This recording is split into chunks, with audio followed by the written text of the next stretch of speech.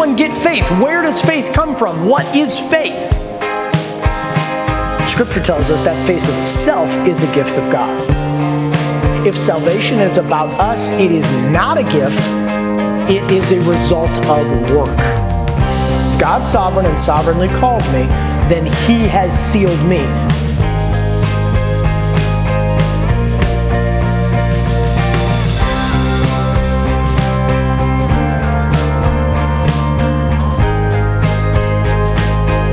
And now, here's Pastor Jared. Would you please open to the Epistle of James?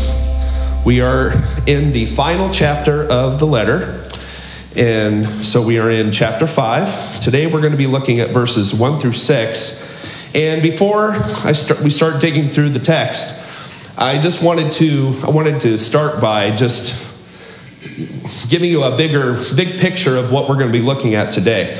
We're going to study this scripture, but we're going to look at it from two different lenses. What we're going to do is we're going to look, if you see the title of the message, the title is How a Christian Should Respond to an Oppressor. Now, we're going to be talking, James is going to be talking a lot today about how the rich and the people who love their wealth and their possessions can many times become oppressors. And then he talks about how Christians, believers, should respond to that. But in the same token, a lot of the direction of the message is going to be at us, helping us not to become one of those oppressors. So we're going to be looking at how we could become an oppressor, but how we should also respond to those who are being oppressed in the faith, by those who practice the faith. So I'd like to start out with this question, and I think we'll probably get some very humorous answers, but I have to ask the question. What is the most ridiculous lawsuit you have ever heard of? Mark. The McDonald's hot coffee. That's on my sermon notes. Yes. The woman, did I hear? Same thing over here. Yeah, I get a hot coffee from the drive-thru and I spill some and it burns my leg. Lawsuit idea, right? Yeah, most people looked at that and thought, that's when we hear the word, frivolous lawsuit. I would say that would be a describer of that. Ben, can you think of another one?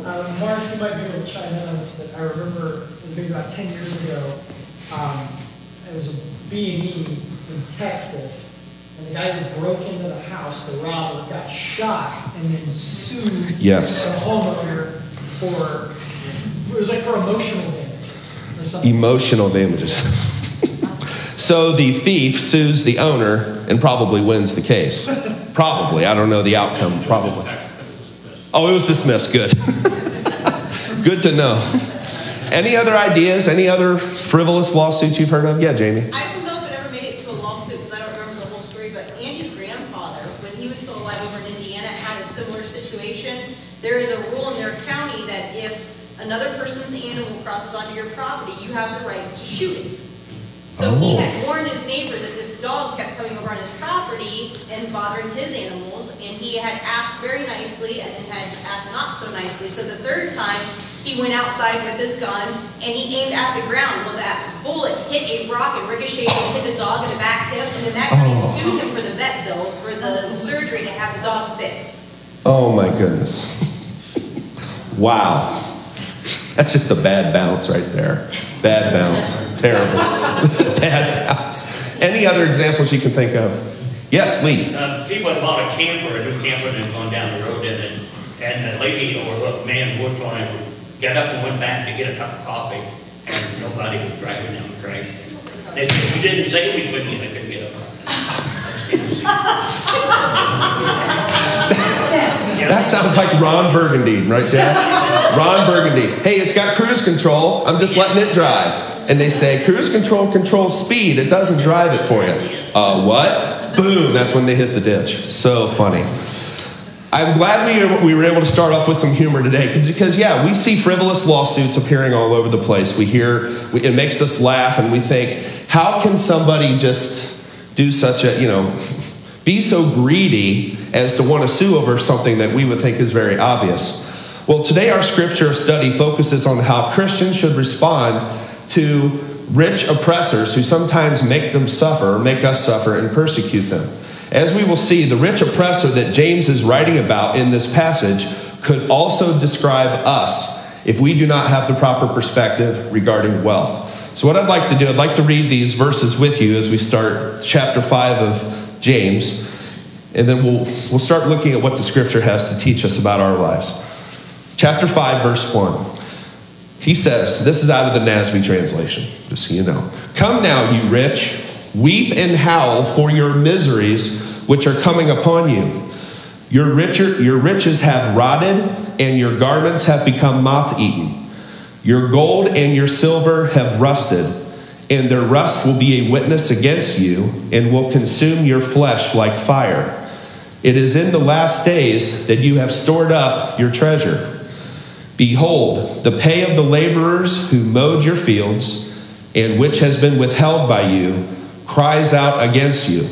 And the outcry of those who did the harvesting has reached the ears of the Lord of Sabaoth. You have lived luxuriously on the earth and led a life of wanton pleasure. You have fattened your hearts in a day of slaughter. You have condemned and put to death the righteous man. He does not resist you. Let's quickly pray. Lord, thank you so much for this scripture today. I want to tell you that I just want to share with the congregation. It has really been an eye-opener for me. And I'm hoping that this scripture will help all of us to see the relationships that we have amongst each other in the faith, as well as those who are not believers in you, and the way that we conduct ourselves in those relationships. I would ask that your word today would be our guiding light. Help us to adjust ourselves to what the word says, and help us not to change the word to satisfy our own needs. Help us to be also open-minded to what you would teach us, and help us to keep this in mind every day as we interact with those in our lives. Guide us in all we do, Lord. In your name, amen. So, as we start today, I wanted to start on verse 1. And if you look in your Bibles, and I know in the NASB version, it starts off with these two words: come now. If we look back in the book, we'll notice that James used that term one other time. And in a previous message we talked about, it's almost like James is saying, come on, man. It's almost like he's saying that. Come on, let's talk about this. The first time he used come now, he was talking about people who make their future plans without considering God whatsoever in those plans. Now we're talking about people who have riches, who have wealth, who have possessions, and once again, keep God out of the picture and totally not want him to have anything to do with their lives. So James is calling out people who are living according to the flesh and not according to the will of God. The people that James is referring to in this passage are those who are rich in earthly ways, but were not necessarily believers in Christ. This would include Christians, non-Christians, as well as Jews who did not accept Christ as the Messiah. And if we go back to the very beginning of the letter, here's who James addressed the letter to. He said, this is addressed to the 12 tribes who are dispersed abroad. So this tells us that many of the people who may have read his letter were most likely Jews, but who did not necessarily believe in Jesus. So James is addressing the rich because, as many times we see in the Gospels, it was the rich who rejected Jesus and they hardened their hearts towards him. So what does James tell them in the first verse? He says, the rich are to, quote, weep and howl for the miseries that are coming upon them. They are told to weep and howl because they are going to one day experience misery in many different ways. If you look in that first verse, in the NASB translation, it says, weep and howl for your miseries. So he's saying this is a plural. There are many miseries to come. What we see is that for all people, you, me, the oppressor, the rich, the poor, one day there will be a day of reckoning for all of us. There is going to be a day of judgment for all of us. But James is reminding these people that one day there will be a day of reckoning for those who oppress. And so James is saying that they will suffer miseries because there will be many. The warning here is that if this attitude continues, and these people, the oppressors, refuse to soften their hearts towards God, there will be a day of reckoning. So a question I would like to pose to all of you. and this is just to start our discussion today of the verses. How should a Christian view wealth and possessions compared to a non-believer? How should our perspective regarding wealth and the things that we have, how should that be different than those who are not in the faith? Just wanted to throw that out, see if you had any ideas or any suggestions on that. Yeah, Mark. Our wealth isn't our own. Our wealth is what, I'm sorry? It's not our own. Is not our own. Yeah, so we understand that the things that we have are on loan. Like they're on loan to us. We don't, even though we may have control of those things temporarily, they're not ours. They're literally not ours. Yeah. To explain Mary. about that, it's not our own, it is a blessing of the Lord. It's not something that I've earned, I've done, so therefore it's selfish, I get to do what I want with it. If the Lord has blessed me with this wealth, then there must be a purpose behind that blessing. What am I to do with it? Versus Yes. a non-Christian might say, I've earned this, I'm going to do X, Y, and Z because it is my right. So in the non-Christian world, the attitude is, I've earned these things. The Christian perspective is, I've been blessed with these things. Totally different way of looking at it. Absolutely. Jamie? And we need to ensure that we're appreciative of what we have, because it's not ours and we didn't earn it. Yeah. So how we disperse it, how we use it, there should be a big impact on that, how we choose to use those things. Absolutely. Here's what I wanted to share this verse from 1 Timothy. It's actually a passage, but these might be very familiar words. It's a long passage, but I think it addresses the question very well. Here's what Paul says to Timothy. But godliness actually is a means of great gain when accompanied by contentment. For we have brought nothing into the world, so we cannot take anything out of it either. If we have food and covering, with these we shall be content. And this is where James, I believe, is his point and matches up with Paul. But those who want to get rich fall into temptation and a snare and many foolish and harmful desires which plunge men into ruin and destruction.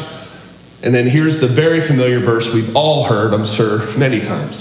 For the love of money is a root of all sorts of evil, and some by longing for it have wandered away from the faith and pierced themselves with many griefs. From what you just said earlier, we see that reflected in the scripture. These are blessings. These are not things that we have earned. And so he says here, we've brought nothing into this world. So we come in with nothing physically, and we can't take those things with us. And so we have been blessed with the things that we have. So this leads into another question I'd like to pose to the church today. Is it a sin to be rich? Because I hear this point being made so many times. Oh, these are the rich. You're a rich person, you're evil. They have to be evil because they have a lot of money. So the general question is it a sin to be rich? Yes. Your first response is, I hope not. Yes. I think that historically speaking, everyone in this room is ridiculously wealthy. Exactly. Particularly when compared to the rest of the world. Mm-hmm. The second thing that comes to mind is to make sure that we're drawing a differentiation when the term rich is used between somebody who may be wealthy and the rich as a social class. Yes, good point. Because in James's day, in the first century, the rich as a social class often became and maintained their wealth by exploiting the poor. Yes. Mm-hmm. Absolutely, and that's exactly where he takes this passage. He does go that direction, talk about the oppressed. Yeah.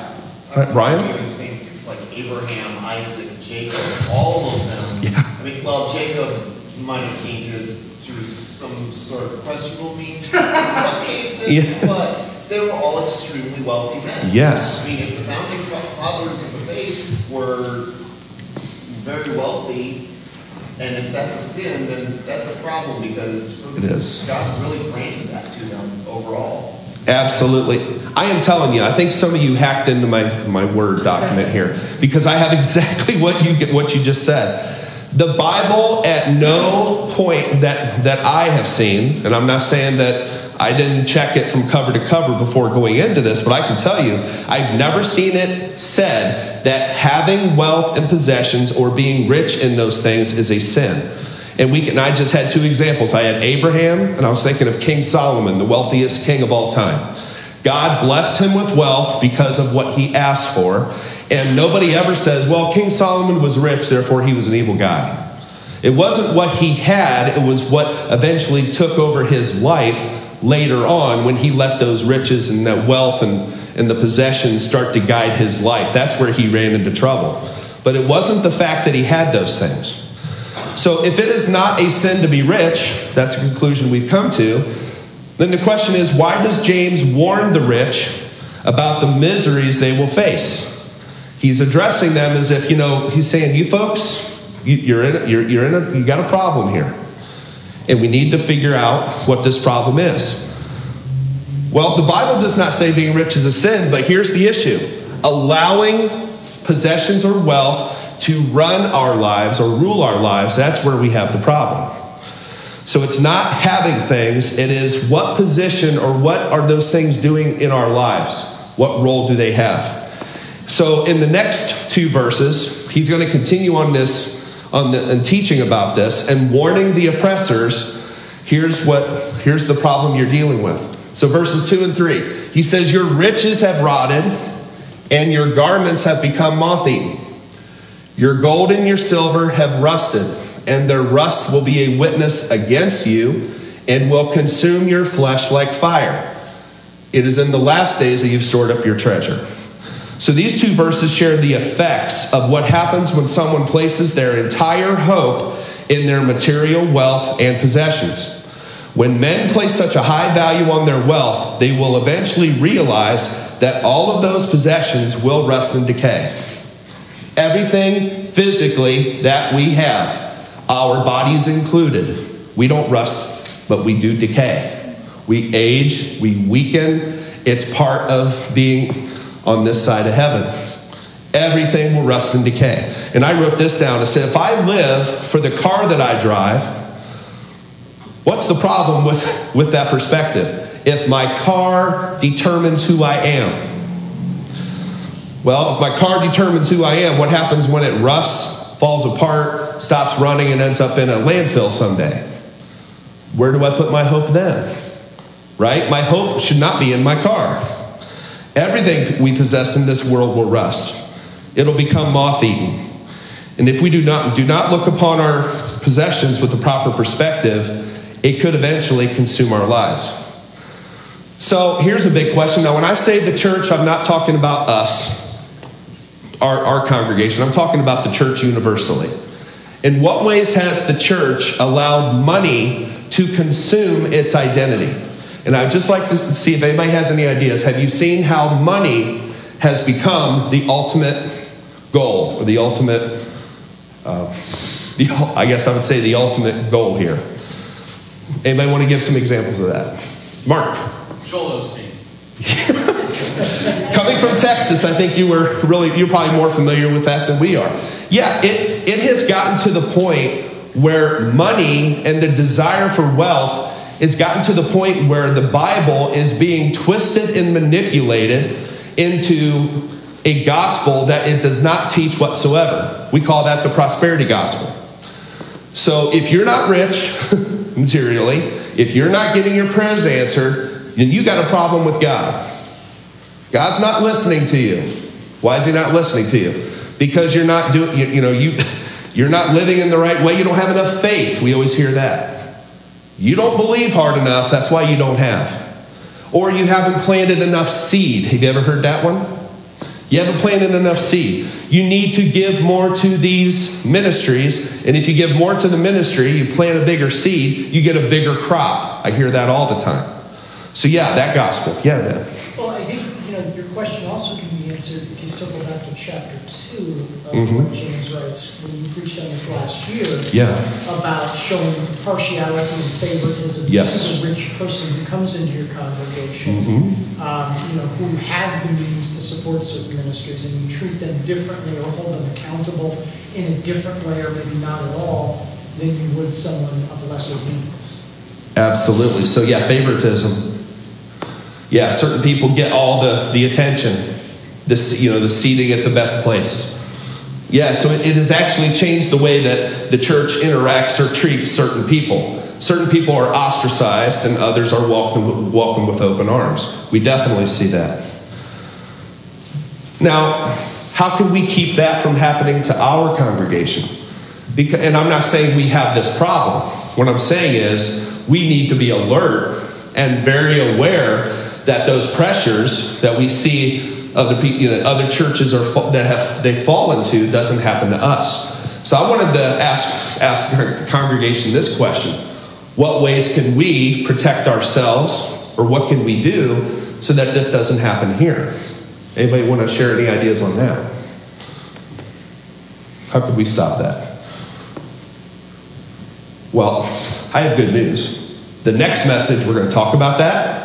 So I'm going to say stay tuned. We're going to come back to that issue. I proposed the question because I'm going to get to that. But what I'd like to do for the time being in the scripture we're in today, I want to share with you what Jesus says about it. Okay, and let's dig this out. Matthew 6, 19 through 21. Very, very familiar passage, I'm sure, to many of you. Here's what Jesus says. He goes, "Do not store up for yourselves treasures on earth where moth and rust destroy and where thieves break in to steal, but store up for yourselves treasure in heaven where neither moth nor the rust destroys and where thieves do not break in to destroy it." So if we invest what we have, the blessings we've been given, in the right things, Jesus says moth, rust can't destroy it. It's untouchable if you use your riches and wealth the correct way. So I believe Jesus is teaching us that we need to invest the blessings he's given us, as you've said, into the things that will further his kingdom. And furthering God's kingdom protects those investments from the being moth-eaten and being rusting and destroying. So here's another question to consider. How should this impact the way we view church finances? Should this scripture, and should what James is telling us, should that impact the way we look at the funds we have in the church? Yes? Yes.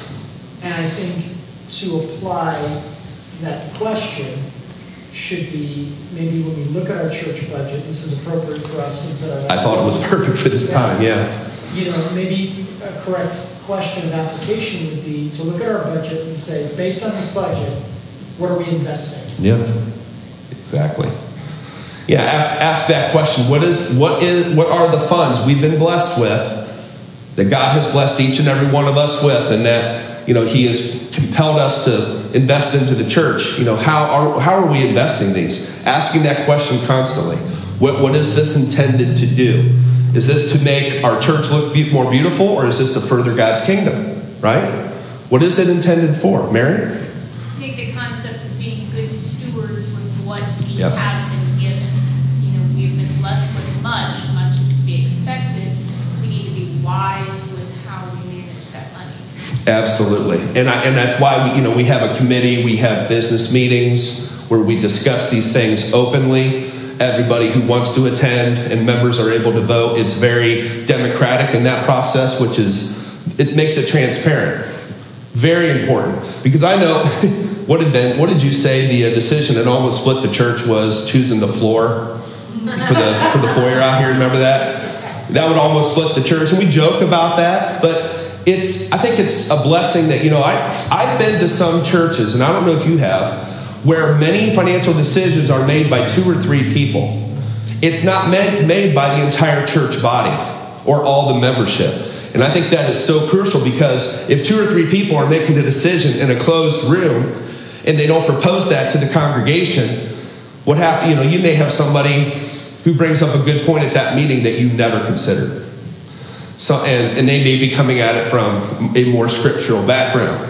It may challenge the rest of the members to think about it. So yeah, we're choosing a floor, and somebody says we want to go lighter, we want to go darker, we want to go thicker, we want to go, we were looking at all the options, and we discussed it thoroughly. And at the end of the day, not everybody got what they wanted, I know that. But at least everybody had a say in it, and the church knew how we were going to be spending those funds that God blessed us with. So, I believe those questions that we just discussed are of crucial importance to the church. If we do not answer both of those using Scripture as our guide, then James tells us we are doomed to face many miseries. And he goes, that's the problem. These rich oppressors we're talking about are people who have been blessed with a lot of earthly possessions. They don't want God to have a say in any way that they use them. And because of that, now they're going to be facing a day of judgment and facing some trials. So now we're going to go to verses 4 through 6. And these provide us with examples of how the love of money leads to behaviors that are not honoring to God, and it results in the ruin of these rich, oppressive people. Here's what he says in verses 4 through 6. Behold, the pay of the laborers who mowed your fields and which has been withheld by you cries out against you. And the outcry of those who did the harvesting has reached the ears of the Lord of Sabaoth. You have lived luxuriously on the earth and led a life of wanton pleasure. You have fattened your hearts in a day of slaughter. You have condemned and put to death the righteous man. He does not resist you. So when we look at these three verses, we see the fruit that loving riches produces in the life of those who reject Christ and find the hope in their wealth. First thing he says is that the pay of the laborers has been withheld. So those who glory in their wealth refuse to pay those who have earned their wages the payments that they deserve. Now, this question, I guess this is aimed at all of you, but I'm going to read a quote from a very famous novel, and don't yell out the answer until I want to see how many people know the answer before we give it. But I'm going to read this description of a character that we're all familiar with. We're getting close to the season for it. And these are the adjectives used to describe this guy. And I want to see if anybody here can tell me if they know who this is. So this verse reminds me of a very famous character in a novel that we all have seen depicted in numerous movies. Here's the description of the character. He was described in this way: a squeezing, wrenching, grasping, scraping, clutchous, covetous old sinner. He was hard and sharp as flint, secret and self-contained, and solitary as an oyster. How many, by a show of hands, how many people in the room know who I'm referring to? Raise your hand if you know who I'm referring to. Okay, I'm going to ask Sam, who is it? I don't know, I didn't raise my hand. Oh, you didn't have your hand up. You were sitting there, I thought you were getting ready to raise your hand up. All right, Josh, how about you help us out? Who is that? Say again? Scrooge. Ebenezer Scrooge. Absolutely. And one of the reasons I remember that quote so well is, Jack, how many times have we watched the Muppet Christmas Carol? How many times? 50? Maybe 57 times? And we watch it about 3 or 4 times every year. Age doesn't matter when it comes to the Muppets, I'll just tell you that. Doesn't matter. But yeah, Ebenezer Scrooge. What do all of those adjectives used to describe Scrooge have in common? Here's some of them. Squeezing, wrenching, grasping, scraping, clutching, covetous. All of those. What do all those have in common? All those adjectives. Other than describing Scrooge. What's the attitude? What would you say his attitude is? All mine. Right? Selfish, all mine. Pleasing himself. Yes, what's that? Pleasing himself rather than others. Yeah, pleasing himself. Everything is mine, mine, mine. Jack, we used to watch a show where there was this guy, his name was Stingy, and he would say, mine, mine, mine. That's all he ever said. Everything is mine. He would just see something laying along the road, pick it up. It's mine. I found it. No, everything is mine. So, yeah, each of them describes a person who wants to have everything for himself. And here's the big thing. He was unwilling to share anything that he possessed. So, 3 ways that loving wealth and possessions impacts the attitude and values of people. Here's the first way. It leads to a covetous spirit where everything supports our own desires. That's Ebenezer Scrooge. A covetous old sinner. I don't think Dickens could have said it any better. Covetous is the word. So the rejection, this leads to, okay, everything I'm going to do is for my own furtherment. It's a rejection of Christ, and it leads to a covetous spirit where everything a person owns goes towards supporting their own desires. Second effect, And this is in verse 5. We go back to verse 5, and that's at the top of our screen. Verse 5 says this: "You have lived luxuriously on the earth and led a life of wanton pleasure. You have fattened your hearts in a day of slaughter." I was reading through some different commentaries looking at this, and I like the word Matthew Henry used. He used the word voluptuous here. Voluptuous.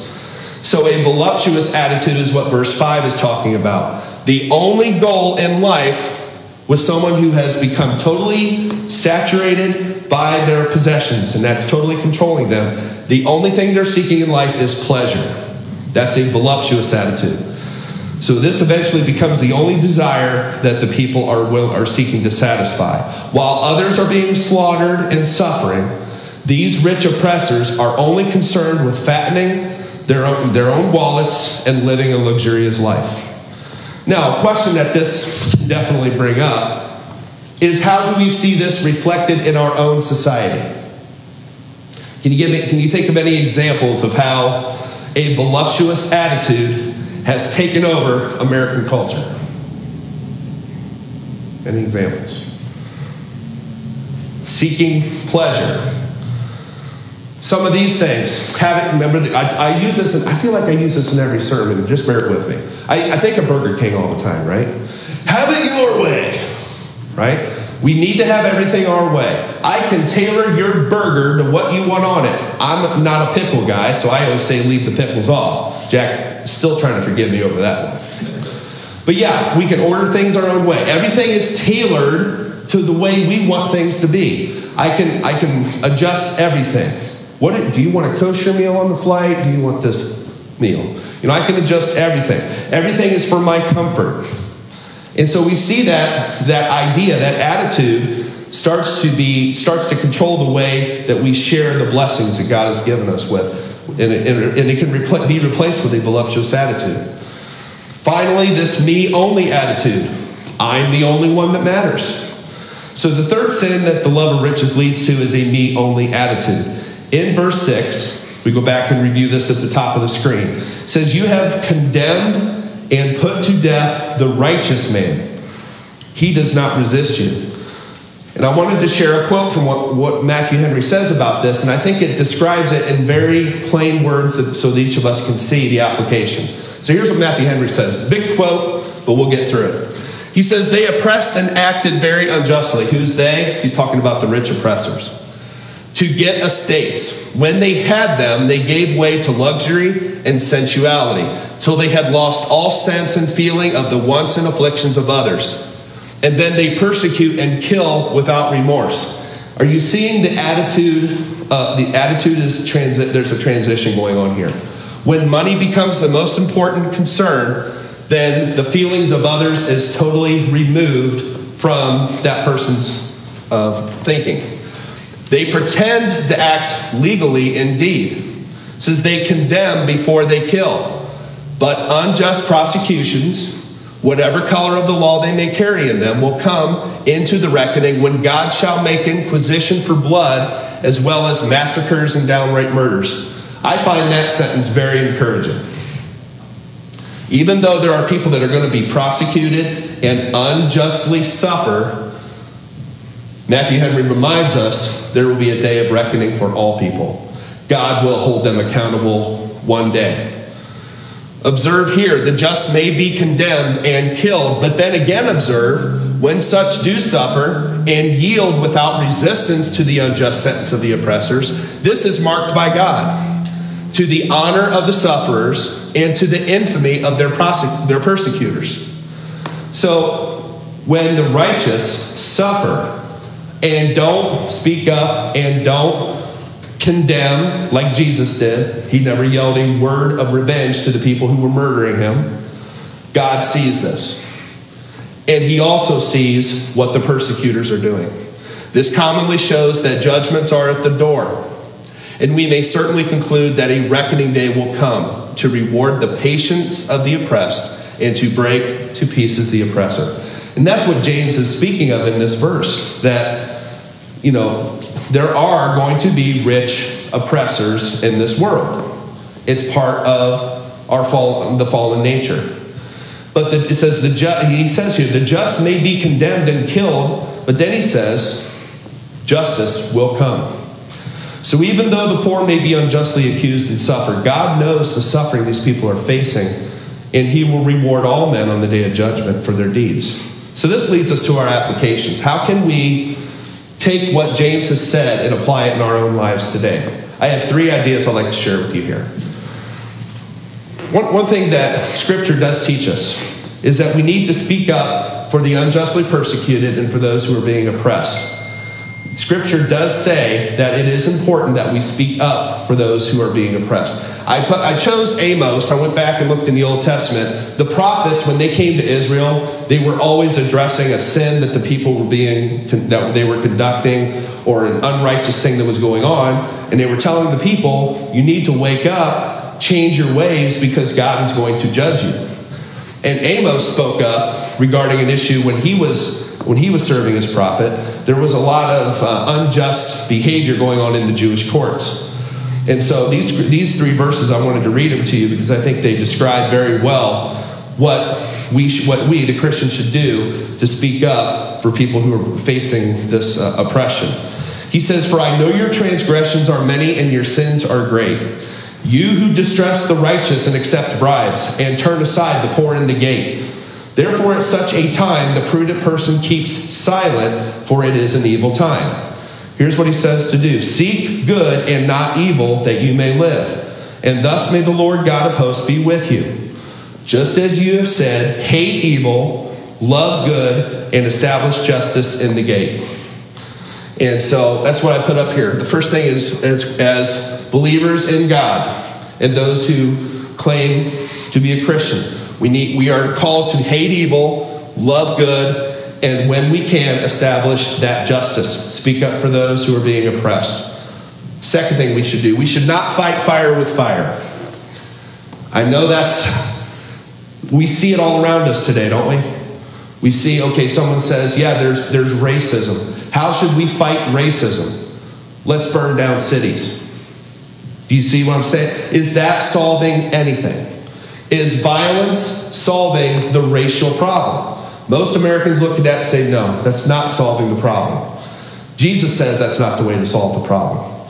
He says in Matthew chapter 5, verses 39 through 42, and these are some of the very familiar words as well. He says, but I say to you, do not resist an evil person. Whoever slaps you on your right cheek, turn the other to him also. If anyone wants to sue you and take your shirt, let him have your coat also. Whoever forces you to go 1 mile, go with him 2. Give to him who asks of you. Do not turn away from him who wants to borrow from you. And this goes back to what Jamie said earlier. And that's why I love the way you guys are always, you're thinking at a really good level, and I can always tell because you always say what's in the conclusion. You're already thinking that. So what we learn from this teaching is that everything we have been given to us from above is a blessing. We do not have the right to hold things back from those who ask help from us. Now, should we practice discernment when people ask us for help and try to find the best way to provide them that help? I would say yes. But we are not in a position to hold back and say, I'm not going to help these people. This is my money. These are my possessions. These are blessings. I believe what James is referring to here is that he says when the righteous, even when they're suffering, they do not resist the judgment of the court. And the reason they don't resist is they know God has everything under control. There will be a day of reckoning. Rather than seek revenge and fight fire with fire, we're called to speak up for those being oppressed. And also, the other part I believe he's saying here is do not resist, accept what you can, speak up when you can, allow God to be the just judge over the situation. Finally, setting an example in how we treat others in the faith is very important, the way we interact together. But it's even more important the way we interact with those who are not in the faith. And here's what Paul said, and I want to share a scripture with you. This is what Paul tells Timothy, and this is in 1 Timothy as well. He says this, Instruct those who are rich in this present world not to be conceited or to fix their hope on the uncertainty of riches, but on God who richly supplies us with all things to enjoy. Instruct them to do good, to be rich in good works, to be generous and ready to share. Isn't that the exact opposite of Ebenezer Scrooge? Exact opposite. Storing up for themselves the treasures of a good foundation for the future, so that may take hold of which is life indeed. When we are willing to do this with our actions as well as with our words, we will set an example that will help others know better the God we serve. And these are not easy words today that Jesus taught. It's never easy to turn the other cheek. It's not easy to allow other people to trample on us and persecute and take just people to court and sue them. But we see when we don't seek revenge, but we rather allow God to deal justly with those who oppress, we're told that we'll be blessed by doing that with a peaceful spirit, and it will allow us our testimony to be emboldened and be even stronger. And I wanted to end with this. There's a question I'd like to end with, because we're living in a very tumultuous time. There's a lot of division in the country. And this is what I wanted to propose. I wanted to propose this question. How can we stand up for the faith as well as show the love of God with those whom we disagree? And I think that's really important, because there's this idea, we see it in the culture, it's this group versus this group. I'm not in that group, they're my enemy. I've got to be on guard because the man is always trying to take me down, or this group is always trying to undermine us. So my question is, hearing what we've heard James teach us today, how might we go about doing that? How can we both witness to those who are suffering, but yet be bold in our faith? Yeah, Ben. I would say so much of that answer is wrapped up in how we treat people, whether or not we show respect for their viewpoint, whether or not we're willing to engage them in discussion, and honestly, just being kind. Yes. There's just so much vitriol that I feel like I spend 40% of my week interacting with non-Christians, undoing the poor work that other Christians have started. Well, and to hear you say that, Ben, I was listening to a book this week. It's called Tactics, not Tic Tac. Tactics his name is Greg Koukl, and he's an evangelist, but he's all about apologetics and how do we engage the culture. And his first point that he always makes is exactly what Ben was saying. The first point is, rather than get on the defensive when somebody questions your faith, rather than get on the defensive, the best thing to do is to get to know the person you're having that conversation with. Ask them from the very beginning, what is your opinion? How did you come to that opinion? Get to know where they come from. Show an interest in people. Show a kindness to them. Take down those barriers of division right off the bat, and then you can have a more, I say respectful discussion over your faith and sharing that with somebody else. And that's that kindness, rather than just saying, well, I'm a Christian, this is what the Bible says, and you need to deal with it. Rather than that attitude, it's okay that you've made this statement. Why do you feel that way? What has led you to come to that conclusion? And then it removes that hostility that usually pops up early in the discussion when you're disagreeing with somebody. I wanted to share just some parting words with you.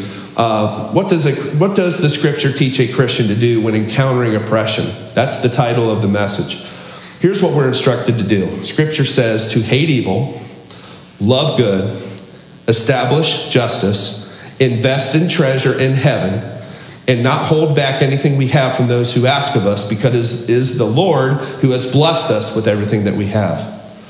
If we strive to live in such a manner, Christ tells us, if you love me, you'll follow my commandments. You'll do what I've left you to do. You'll do those things. And he also says, those of you that do those things, I will acknowledge you before my Father. That's the hope we have, everybody. We're going to face persecution. I really believe it's going to keep becoming more difficult in our culture to be a Christian. I think the challenges are building. That doesn't scare me. Not scared by that. I'm actually encouraged because that is what, we always look in history and see what has caused the church to grow more than anything? Persecution, suffering. And when it gets harder, the church will get stronger. That's what I firmly believe. And that's why I think James is teaching this to these people, saying, yeah, you're facing oppression. But when you face it silently, you lean upon your brothers and sisters to provide you that encouragement. Don't seek revenge. Allow God to be the judge and he will establish justice in the future. He will take care of these issues. That removes the fear. We know God is in control. He sees everything that's happening. He knows what we're facing. And he's the one that we can rely on during these times. And so these words, I believe, are very encouraging. And James is trying to encourage a church facing persecution. And I think these words were perfect for what they were facing. Thanks for listening to this week's sermon from Pastor Jared Smeltzer in Heritage Baptist Church. We welcome your feedback or questions. You can find us online at hbc-ashland.com or connect with us on Facebook. If you found this message helpful, please share it with a friend or loved one. Again, thanks for listening, and we hope you'll join us again right here next week.